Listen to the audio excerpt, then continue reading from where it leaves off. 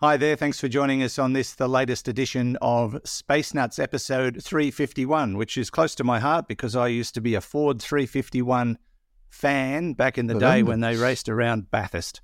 On today's episode, we will be looking at experimenting with wormholes and other quantum stuff that's way too hard for my brain to decipher. And we'll be upgrading SLS rockets. They asked Fred and I to do it, and I brought a pen, and that should help. Other than that, we'll be answering some questions. Paul is a follow-up question from last week, or as a follow-up answer to Paul's question from last week about black holes. Buddy wants to know about dark energy, and Dave is looking at the huntsman, not the spider. My son found a big one in his bedroom the other day, about as big as your hand. Huntsman spiders are huge. No, this is the telescope. We'll talk about that and much, much more today on Space Nuts. 15 seconds. Guidance is internal. 10, 9. Ignition sequence start. Space Nuts. 5, 4, 3, 2. 1, 2, 3, 4, 5, 5, 4, 3, 2, 1. Space Nuts. Astronauts report it feels good. And joining me to unravel all of that stuff, particularly wormholes, is Professor Fred Watson, astronomer at large. Hello, Fred. Hello, Andrew. It's so good to see you today through this wormhole of broadcasting. Yes, through the fibre optic system that is the National Broadband Network. Yes, that's right. That's how we get together. I don't know what they call it in other countries. They probably call it better. But anyway... Don't knock it. It's doing okay so far. It's working very hard though. Yes, we've managed until now. But I think the problem with NBN services in Australia and probably other services around the world is they build them and then the demand just gets too big for what they've built, and they have to keep trying to expand it, and it's just not that easy. Which I think there are limitations to how much bandwidth can fit into the tube, and that's always the struggle, isn't it? Indeed. Yes. What's going on in your life, Fred, since I saw you last? Shouldn't take long to tell me. A lot of space nutting. And a lot of panicking because of a forthcoming trip. Oh, yeah. Oh, yeah. That's what happens. And Judy and I have got a forthcoming trip or a fifth coming trip. Yeah. And we just never get the weather right when we go away. We never get it right. Yeah. So anyway, we will manage. We think we might not either because there's a cyclone where we're going. Oh, yeah. Well, that'll do it. That'll do it. Yeah. Okay, let us get started, and we're going to begin with something very complicated that you have managed to decipher and solved, and you can write your paper and win a Nobel Prize. It's all about experimenting with wormholes and quantum breakthroughs. It is. It's such an interesting piece of work, pieces of work, because there's quite a lot of research that's going on in this field, which we haven't really talked about before. We've certainly talked about wormholes in space. Well, we get questions about them, don't we? Questions about them because they're beloved of science fiction writers as a way of getting from one bit of the universe to the other without going through the intervening. I used one in my book, Parallax. You've been flogging your book for the last 5 weeks. I thought I'd throw one in there. 6 weeks now, isn't it? I don't know. Could be 7 if I mention it again. No, it's not Parallax. It's the Turanian Enigma. Oh, gosh, I got the wrong book. You're not the first person to do that. Got the wrong book. Yeah, actually, there's a. Oh gosh, probably shouldn't go on about this, but in the early history of the telescope, there's Giovanni Battista della Porta, his name was. He wrote a book in the middle of the 16th century. And later on, when the telescope was invented, somebody wrote to him and said, "What do you think about this?" And he said, "Oh, I wrote about that 20 years ago in my book." And he gave the title of his book, but he actually got the wrong book. So it's not just you that's not just you that does it. Yeah. Well, maybe both have got references to wormholes, but the Turanian Enigma it's much more obvious. And very useful, I hope, in the narrative and the plot. Oh, well, essential. Yes, essential. So So what we've got, so wormholes are a theoretical prediction of general relativity, the theory of gravity that Mr. Einstein developed in 1915 and spent the rest of his life kind of thinking about and trying to reconcile with quantum mechanics, which sort of emerged around about the same time as relativity, a little bit later. But the two, quantum mechanics says that weird things happen on very small scales, like things can be in two places at once or in two different states at once. So two completely incompatible sets of information. And Einstein spent most of the rest of his life after 1915. He died in, was it 1955? I think that's correct. Right. And spent most of the rest of his life trying to reconcile quantum physics and relativity. And that quest still goes on. But we now have a new tool in this game, Andrew, which is still in its infancy, but it is the developing world of quantum computers. And quantum computers, it seems, can come to the aid of people trying to undergo this reconciliation. And in particular, they are looking at the relativistic phenomenon of the potential of wormholes. We've never found a wormhole, by the way, in space. No. Tunnels through the fabric of space-time, which relativity predicts, but we've never found one. There's actually it's 1935 that Albert Einstein and Nathan Rosen described the first idea of wormholes. Yeah. Now, there's some work that had its origins in two very, very well-known and able physicists back in 2013, work done by Juan Maldacena and Leonard Susskind, who published stuff where they speculated that wormholes are equivalent to quantum entanglement. Oh. Now, we've talked about entanglement many times as well, where you take two entangled particles, move a long way apart, do something to one, and something happens to the other one immediately. And that's so in a sense, you can see the link there, because you're talking about things that can somehow bypass our normal ideas of space and time. Yeah. So this has been carried on, and we now have some work done in Caltech, which actually essentially, and I'm quoting here from our good friend phys.org, this work explores the equivalence of wormholes with quantum teleportation. And so a lot of this stuff comes from Caltech. There's also a British component to this research too, which I'll get to in a minute.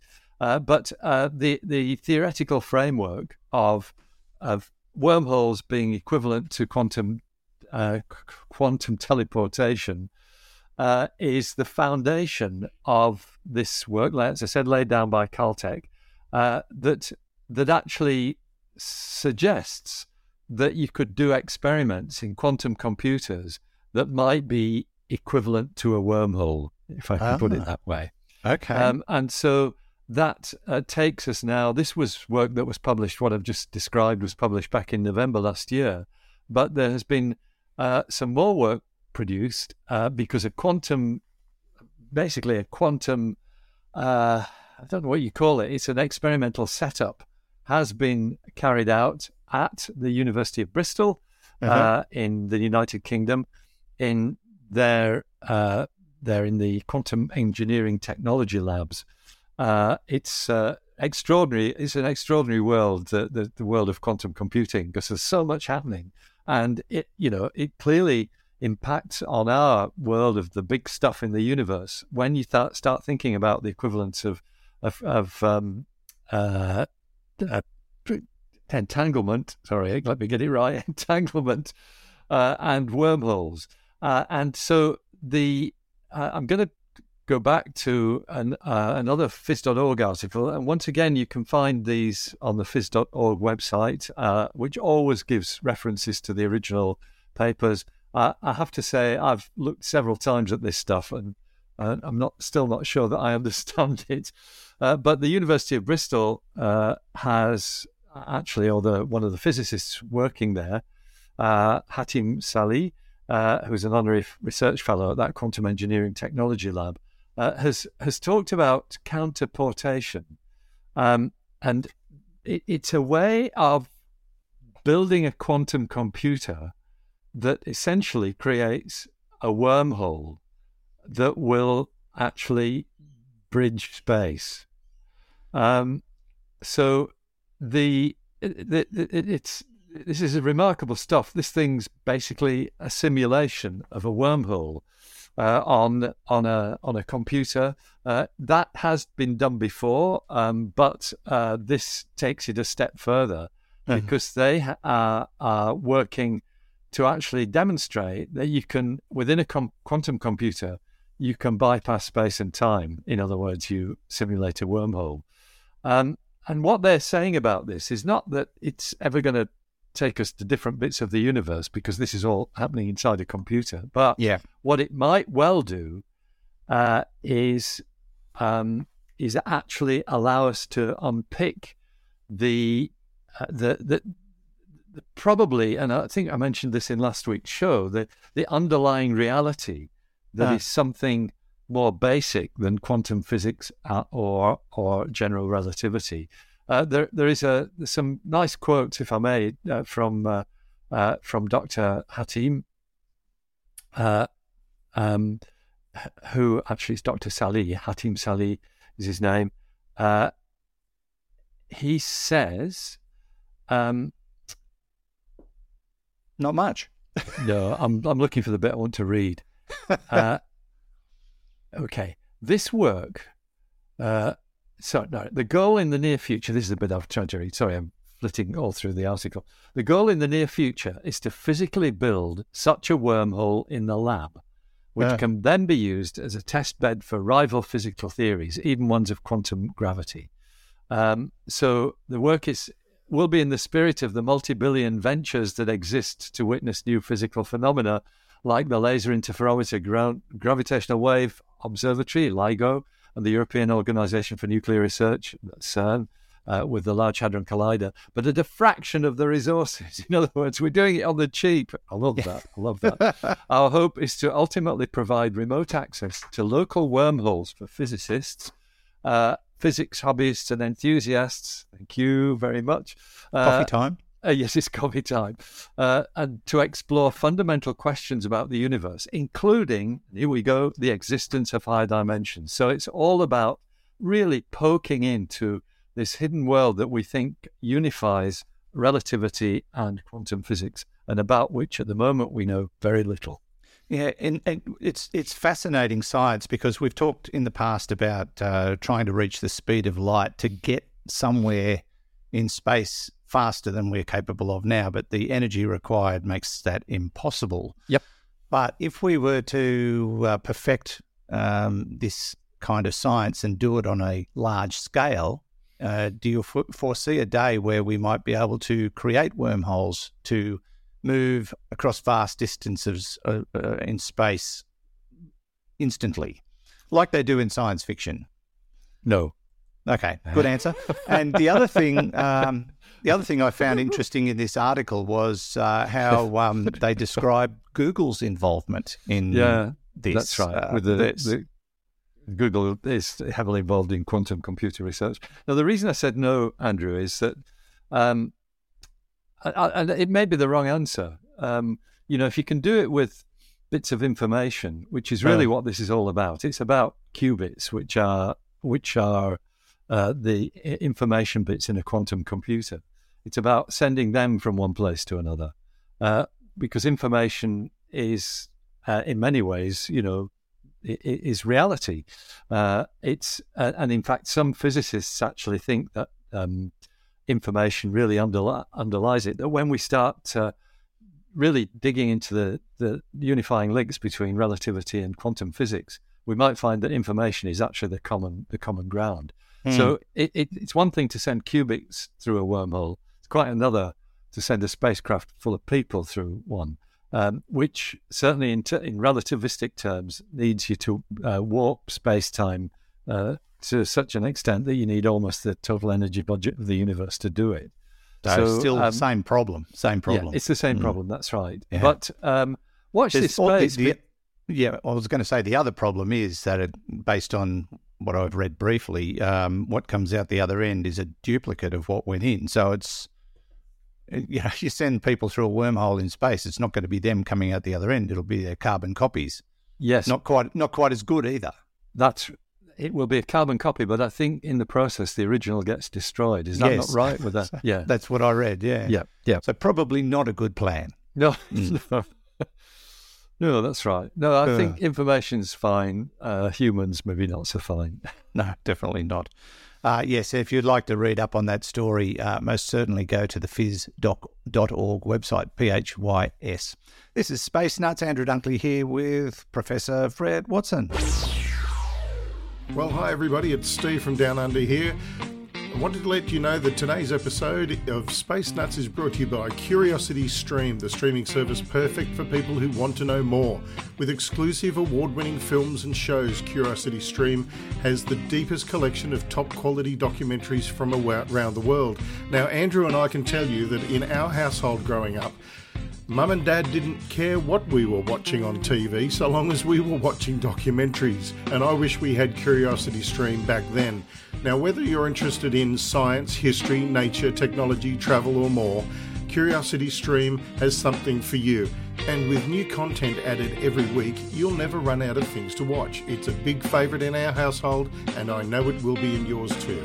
Curiosity Stream is available on all your favourite streaming devices, including Roku, Xbox, smart TVs, Apple TV, Amazon Fire and more. Plus you can watch it on the web and on all your mobile devices. Best of all, it's available worldwide, so you can explore the world's top documentaries no matter where you are. So why wait? Go to curiositystream.com/spacenuts for unlimited access to the world's top documentaries and non-fiction series. And for our fans here at Space Nuts, use the promo code Space Nuts and save 25% off your subscription, of course.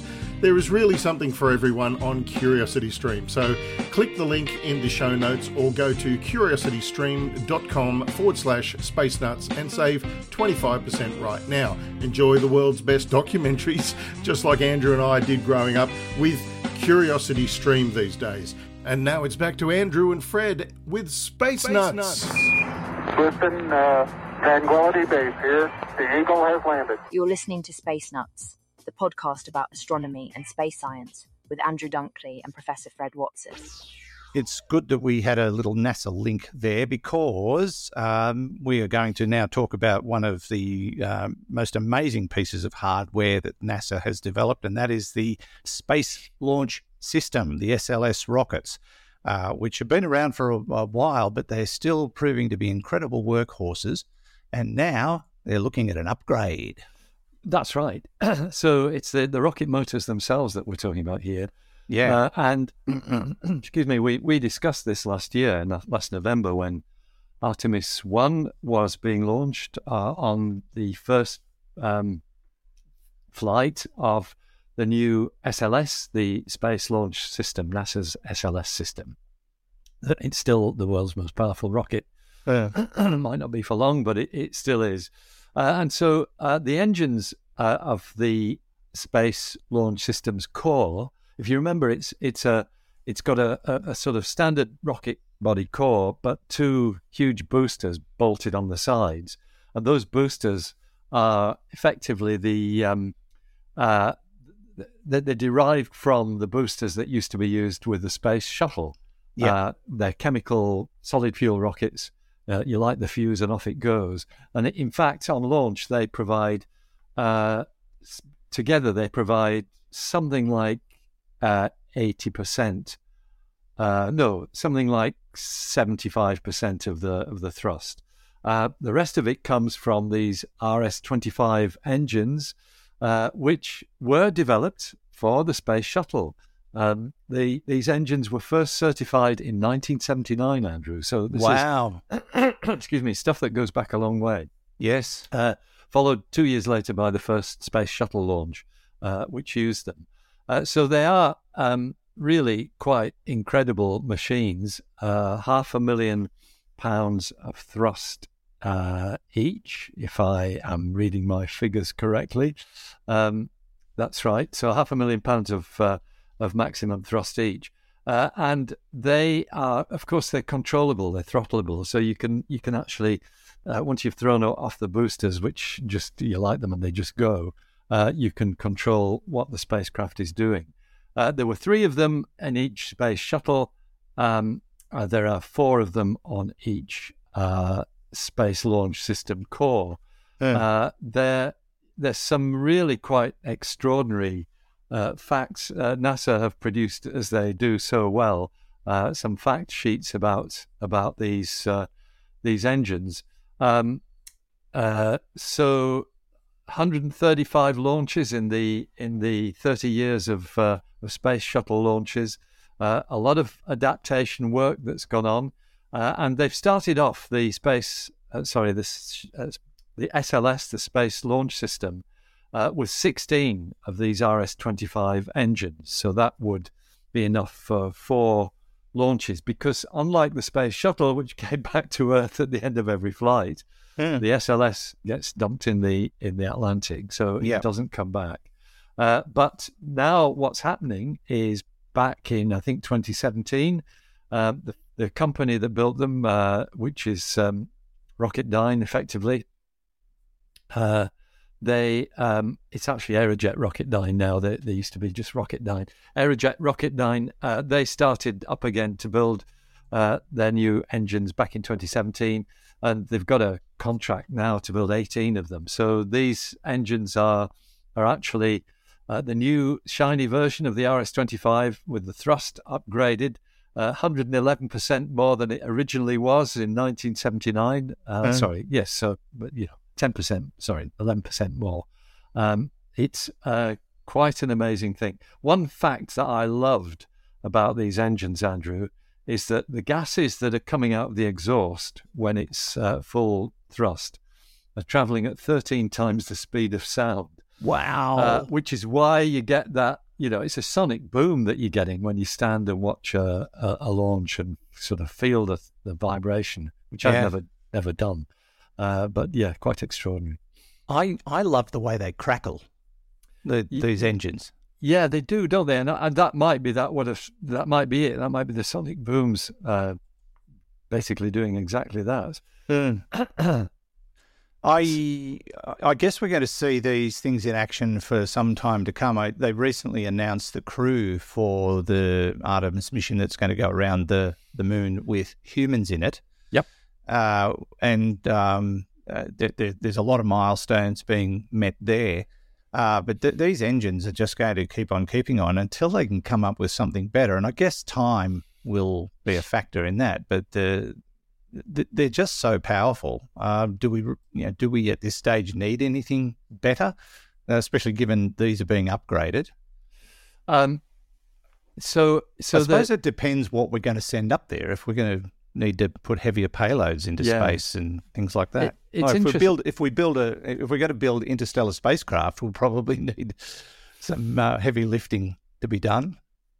That's correct. We will. So it kind of highlights the difference in philosophy. If you think about the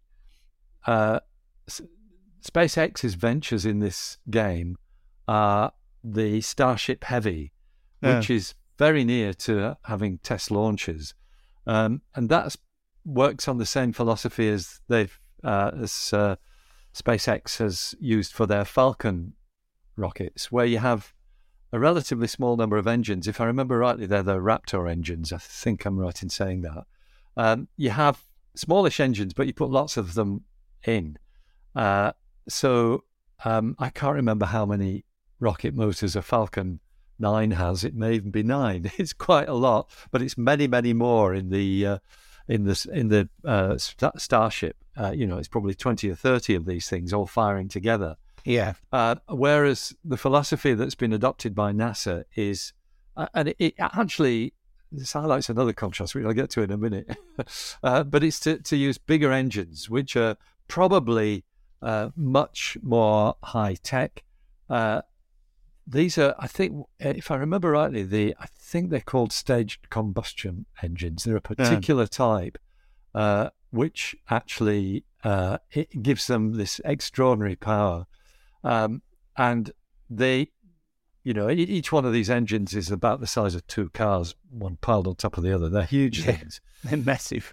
And you've got 4 of them on the space shuttle. On the Space Launch System. So, it's a different philosophy. What I was going to say was, it harks back to the 1960s, Andrew, when, Saturn V had engines which were very similar to these, and 5 of them on the first stage. Yeah, I've stood under one at Cape Canaveral. That must be quite awe-inspiring. That's right. You see it on TV and you think that is enormous, and then you go and you know how TV makes things look bigger. Yes, the Saturn V is an exception. It gets even bigger. When you see it, you go, I was going to swear, holy cow! Yeah, that's the word. Yeah, it is. It is staggeringly huge. They've got it hanging from the roof in a Saturn V exhibition centre at NASA, and it fills the whole place up. And they've got the stages broken up, so I started at the back and moved forward. But you could stand inside one of those exhausts, and you still wouldn't be able to reach up and touch the top. No, that's humongous. Right. Yeah. Very, very exciting to have been able to do that quite a few years ago now. But, if you're ever around Cape Canaveral, Florida, do it. You've got to do it. It's just so brilliant.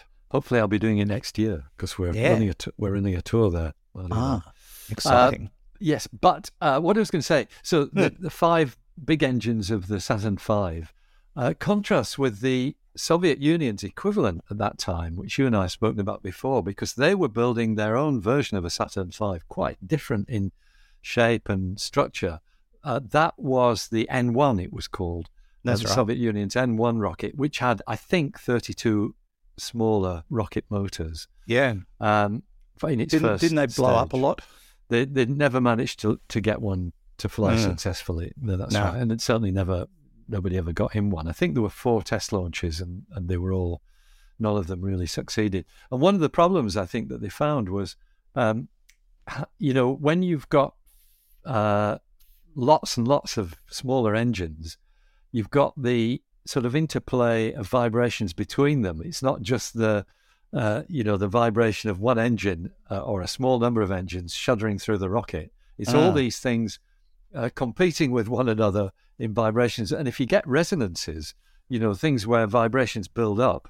Harmonic disturbance. Yeah, that's right. The sort of same thing that happens with sound. The Tacoma Rapids Bridge. Yes, exactly. Was a harmonic disturbance. Yeah, that's right. So that's the sort of thing that would destroy a rocket. And maybe one reason why the Soviet Union's N1 was never successful. Well, that was also the demise of the Comet aircraft. I think it was the Comet passenger plane. Yes, which threatened Boeing for many years until they had a few inexplicable crashes. It turned out to be metal fatigue caused by those vibrations. No, it was the square windows. Square windows. I remember all this really well. I saw a doco about it. Yeah. Well, I saw it. Wow. Yeah. So you're absolutely right. It was the world's first turbojet aircraft, a passenger aircraft, and it threatened to give Boeing a run for its money. There were design differences. The Comet had 4 engines which were actually built into the wings. And of course, Boeing went the other way, had them slung under the wings, which turns out to be a much, much better idea on all kinds of different counts. But what essentially scuppered the Comet, they had, I think, 4 accidents where the aircraft was lost. It was traced to be due to sudden decompression of the fuselage, and it was because of metal fatigue in the corners of these square windows. Yeah. The windows Yeah. were square. I And knew so metal fatigue came into it yeah, somewhere. that's right. You were right there. And I mean, maybe vibration had an impact, but it was the fact that the square corners of these windows were a critical point of failure, and that's where the metal fatigue set in. And in fact, it led to rapid depressurization, and many lives were lost. And of course, it scuppered the British aircraft industry. They were built by de Havilland, which was one of many British aviation companies post-war, all of which wound up being part of British aerospace, which is amazing. Now, nothing like Boeing in terms of scale. No. Well, that explains why all aircraft windows are essentially round now, They're or all- have they're all round oval. corners. That's right, absolutely right. And to answer one final point, there are 27 engines on the Falcon Heavy. There you go. Okay, I wasn't far off. Yeah, exactly. Yeah, but that's really interesting. It'll be quite exciting to watch the future of rockets and rocket science with the RS-25's continued development. This is Space Nuts. Andrew Dunkley here with Professor Fred Watson. Space Nuts. Okay, Fred, let's go to our Q&A section, and we've got a follow-up from last week. Paul messaged us. Paul's from Melbourne, Victoria.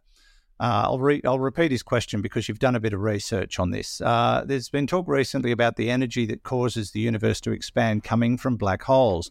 If this is so, then wouldn't we see the time-space around or near a black hole expanding at a faster rate than further away from black holes, for example, between galaxies, or that in spaces between filaments of the cosmic web?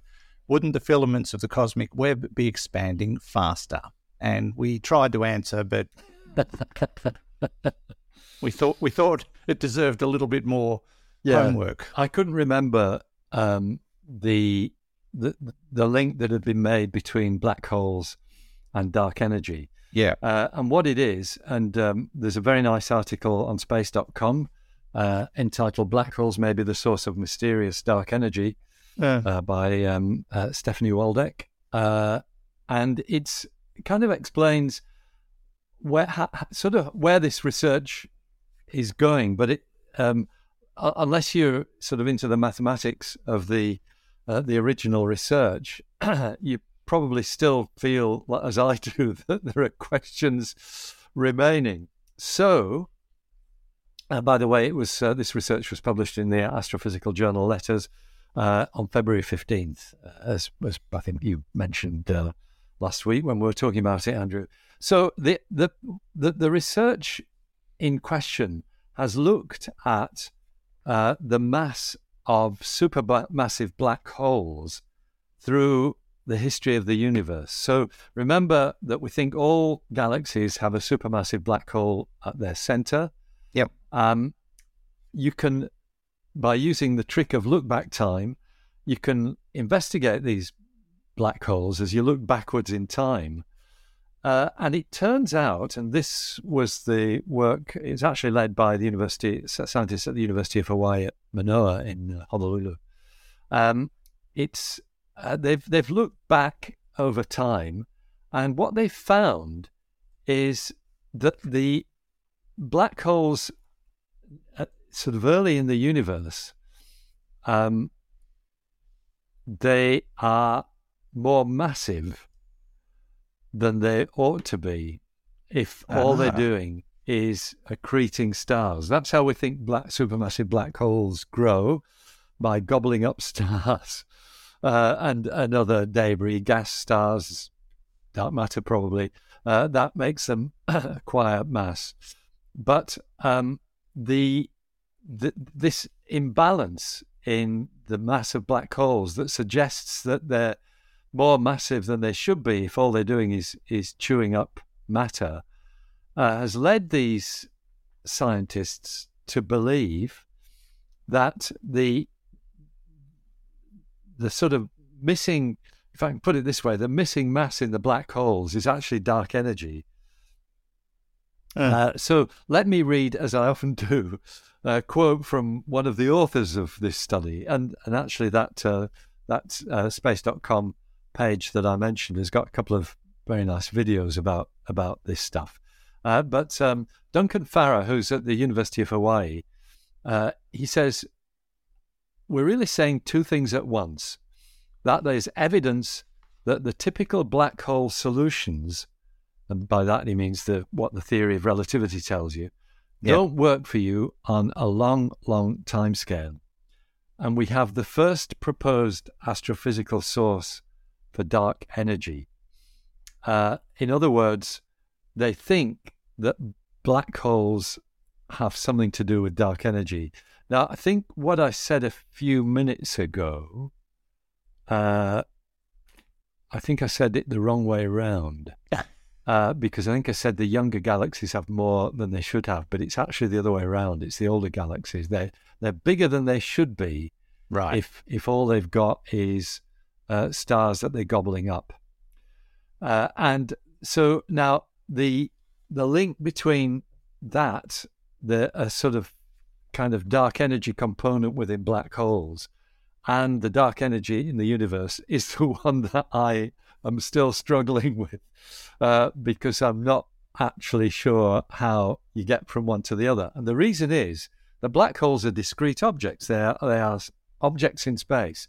Dark energy, as according to our best understanding, is the same everywhere. It's not in blobs. And that was the thrust, I think, of Paul's question. Why don't we see distortion of space around black holes? Well, we do, but why don't we see more than we should with this dark energy, if dark energy is something to do with black holes? And I don't really see the link. I think it comes out in the mathematics. I probably ought to have another look at that paper, which is right in front of me now, and it is entitled Observational Evidence for Cosmological Coupling of Black Holes and Its Implication for an Astrophysical Source of Dark Energy. Right. And it's got a lot of big words in it and some big equations. Actually, it's not too bad for equations. It's not as bad as I remembered. It's an interesting paper. I will read it again. It's the sort of thing you really have to dedicate a day to sit down. There's a large list of authors. Duncan Farrar is the lead author from the University of Hawaii. But yeah, if you have a mathematical bent, I'm addressing now our listeners because I know you don't, Andrew, but that's a paper to read and have a look at. So the basic answer to Paul's inquiry is that dark energy is even throughout the universe, therefore the effects he's describing wouldn't occur. That's correct. Okay. I think that's a beautiful summary. I wish I'd said that. Did that without an equation. Of course, there is an equation that links all this together, and that's E equals mc squared, because yes, of course. That's the one that tells you that energy and mass are equivalent. Yeah. Yeah. Thank you, Paul, again, and I'm glad we could follow that up and fill in some of the blanks. Let's now go to Oregon. It's our good friend, Buddy. Hello, Space Nuts. Buddy from Ontario, Oregon. Hey, since they think dark energy is coming from black holes, why aren't they losing more mass if the energy is being redistributed out into the universe? Are they... I don't get it. Could that possibly be what's pushing our solar system back, our galaxy back together, keeping it from falling apart? Is that we're losing energy in the local area and it's being redistributed over the entire universe? And so we're only getting a little piece of that energy back in our piece of the universe. So it's kind of pushing in. Just a thought, guys. Hopefully Fred can get my head straight on this one. Keep up the good work. It kind of relates to Paul's question. But, it does. I just thought it was a good question because it is the one that's got a lot of people scratching their heads at the moment. Me included. Yeah. So, no, but what Buddy says is exactly right. But in fact, the observation is the opposite of what he said. He said, "Why aren't they losing mass?" And the observation is that they're fatter than they ought to be. They've got more mass, which is being interpreted as dark energy.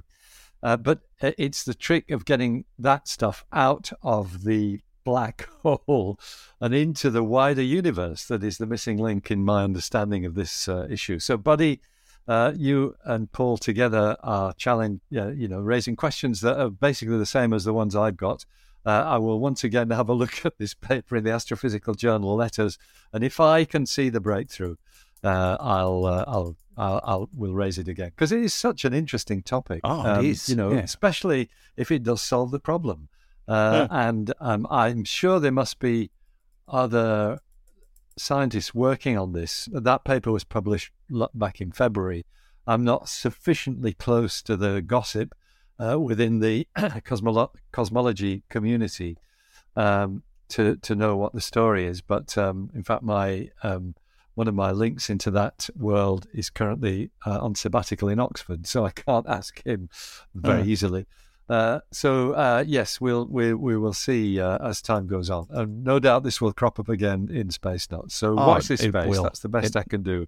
Thanks again, Buddy and Paul, for your questions. Yes, and I suppose when you're talking about relatively new science, it's always going to spawn questions. And at the moment, we don't have an absolute definitive answer. We're still trying to figure it out. And that's where, people send us in questions and say, well, what's a white hole? Well, we don't know. We've never seen one, don't even know if they exist. So it's the same with dark energy, dark matter. We know they exist. We don't know very much at all about dark energy. We've got a bit more of an idea about dark matter. But again, they are still puzzles to be solved, I would venture to say. Thank you, Buddy. Thank you, Paul. Sorry, go on. No, I'm just I'm reading through the abstract of that paper again. So there's a crucial sentence in here which says the continuity equation then requires that black holes contribute cosmology as vacuum energy. So there you go. All right. I understood that. Yes. Yeah. Fair enough. Thanks, Buddy. Thanks, Paul. One final question before we wrap up this episode comes from Dave in Colorado. Hi, Andrew and Fred. I found your podcast about a year ago, and I've gone back and listened to every episode. Are you still married? I love the podcast and can't wait for the next one to come out each week. The question I have is about the Huntsman telescope at Siding Spring Observatory. I was watching an Instagram short about it, and I saw Professor Fred's name on a plaque on the outside of the dome it resides in. I was wondering if you could explain what science the telescope is doing, since it's such a unique telescope, or a group of telescopes technically. I've tried to find out what it does and can't seem to find out much about it. Thanks for your work. Thanks for the work you do, and keep this podcast going and growing, Dave. It's called the Huntsman telescope because it doesn't do very much, but it's really good at killing huntsman spiders. Yeah, probably. Bang them over the head with it. Oh, if you do that, yeah, you would. It's quite heavy. So it is unique. Dave's right. It's a telescope that uses 10 commercially available telephoto lenses. They're very high-end telephoto lenses. They're Canon lenses made principally for sports photography. So, when you watch a football game or something like that, you see these guys with these long lenses sometimes on tripods, sitting by the ground. They're the ones that they're using, that kind of lens. But it turns out this is work that was probably kicked off, I think, by a colleague of mine at Macquarie University here in Sydney, Dr. Lee Spittler. In fact, I think he's Associate Professor Lee Spittler now, if I remember rightly, which is very, very well deserved. They have used these lenses the thing that makes these lenses special is that they've got very low scattering characteristics. In other words, you send light through a normal mirror lens, which is probably what you'd want to use, and you got not just the reflection, but you get light scattering. And what that does is if you form an image on a very sensitive electronic detector, you're spreading scattered light all over the image. And that means that the very faintest objects that you might want to look at, including sort of wispy tendrils of stars in distant galaxies, they're swamped by the scattered light from the brighter bits of those distant galaxies. So what you want is a lens that will have very minimal scattering characteristics. In fact, I know that Lee took his idea for this telescope from something, I think in the US, called the Dragonfly telephoto array. And Huntsman is a telephoto array. It uses 10 of these lenses. And the sorts of research that it's involved with is stuff that needs you to look at very faint extended objects. And by an extended object, I mean something different from a point source. Now, Andrew, you might be surprised, as I was decades and decades ago, to know that the sensitivity of a telescope to an extended object, something like a nebula rather than a point source, doesn't depend on the diameter of the telescope. It's actually a function of the focal ratio, which is something well known to photographers. The faster the focal ratio, in other words, the smaller the F number, if I can put it that way, the more sensitive you are to extended objects. It doesn't matter how big your lens is, which is kind of counterintuitive. But that, of course, explains why astrophotographers, your hobby astrophotographers these days, can produce images of the universe that rival the ones David Malin was producing with the Anglo-Australian telescope 30 years ago. It's because of the focal ratio dependence of extended objects. It's fabulous stuff, and it's great science.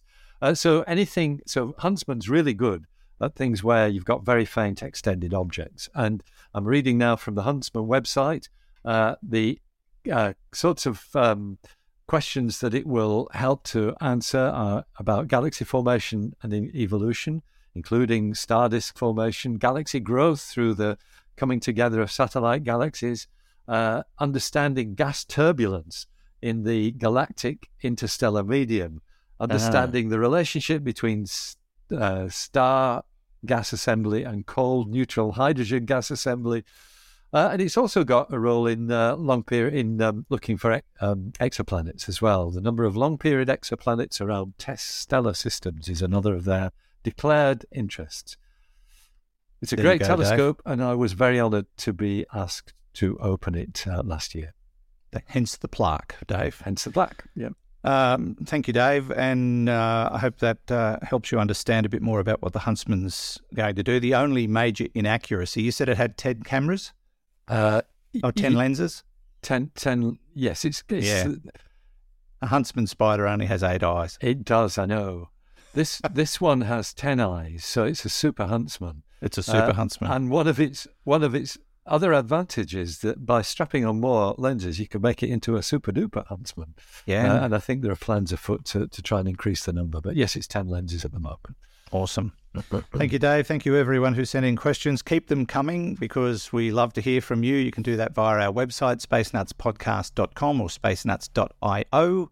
That's for younger people. And just click on the links. There's a link called AMA where you can send audio and text questions, or just hit the tab on the right-hand side of the homepage. Send us your voice message. If you've got a device with a microphone, that's all you need. Tell us who you are, where you're from, and ask your question, and we will do our best to put it in there. We get a lot of questions that are almost the same, so we tend to not run them all, but, we did today with Paul and Buddy. They were basically talking about the same thing, but it fitted in with the discussion. But, please send us your questions by all means. And if you thought about it and never got around to it, we'd love to hear from you, especially if you're a newbie. We haven't had too many newbies lately, but we get them occasionally, and that's nice. We'd love to hear from everybody all over the world. And while you're on the website, don't forget to check out the shop, because Fred's got books in there. Which I'm not going to mention. At all. And there's the Astronomy Daily newsletter, and if you want to find out about how to support Space Nuts, there's a little link there as well if you're interested. Okay, Fred, that wraps it up for another week. Thank you so very much. It's always a pleasure, Andrew, and we'll talk again soon. We will indeed. Professor Fred Watson, astronomer at large, and back to Hugh in the studio.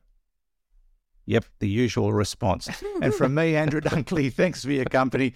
Catch you on the very next episode of Space Nuts. Bye-bye. Space Nuts. You've been listening to the Space Nuts podcast. Mission complete, Houston. Available at Apple Podcasts, Google Podcasts, Spotify, iHeartRadio, or your favorite podcast player. You can also stream on demand at Bytes.com. This has been another quality podcast production from Bytes.com.